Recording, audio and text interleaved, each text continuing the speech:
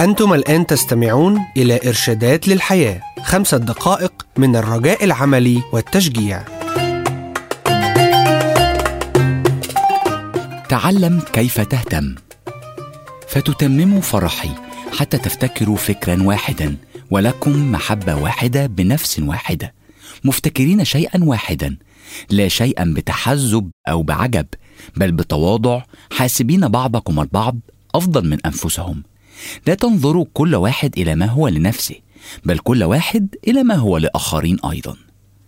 كانت العناية بكبار السن منذ أجيال هي مسؤولية الأسرة الكبيرة، لكن هيكل الأسرة قد تغير كثيرا لدرجة أن علماء الاجتماع يتعجبون من سوف يعتني بتلك الأعداد المتزايدة من المسنين بدون وجود أطفال أو عائلات يهتمون بالقدر الكافي لتقديم الدعم لهم عندما يصبحون غير قادرين على العناية بأنفسهم. فقد قام قسم كامل من الدراسات بتحليل الموقف الخاص بالعناية. ما تم اكتشافه قد لا يكون مفاجئا لنا، لقد حدد علماء الاجتماع أن تقريبا كل إنسان يهتم بعمق بالأشياء والأفراد أثناء فترة الطفولة.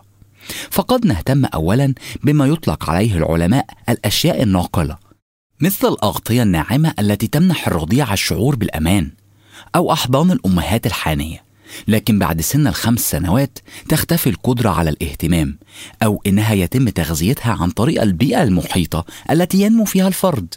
فالآباء والأمهات الذين يهتمون ببعضهم البعض يتركون بصمة على أولادهم. أما الأطفال الغير مرغوبين أو الذين يكبروا في بيوت ممتلئة بالغضب حالا يفقدون القدرة على الاهتمام بالآخرين. ما مدى أهمية الأسرة في القدرة على إنتاج أفراد يهتمون بأفراد آخرين؟ كبير جدا. هذا ما يؤكده لنا المتخصصون، والوالدين هم من يسبقون الأقران، وذلك طبقا للدراسة الخاصة بتقديم الكيفية التي يتعلم منها الطفل وكيف يتعاطف ويعتني بالآخرين. والحقيقة أن الاهتمام بالآخرين لا يأتينا طبيعيا، فالبشرية بطبعها تهتم بذاتها وطماعة، والمراهقون ليسوا استثناء. نحتاج أن نعترف هنا أن الأمر يتعلق بالقلب، فلو حاولنا ببساطة تغيير سلوك المراهقون فلن نساعدهم. الكتاب المقدس يساعدنا ويعلمنا الاهتمام بالآخرين. يقول الكتاب: لا شيء بتحزب أو بعجب بل بتواضع حاسبين بعضكم البعض أفضل من أنفسهم. لا تنظروا كل واحد إلى ما هو لنفسه بل كل واحد إلى ما هو لآخرين أيضا. رسالة فيليبي إصحاح 2 والأعداد 3 و4.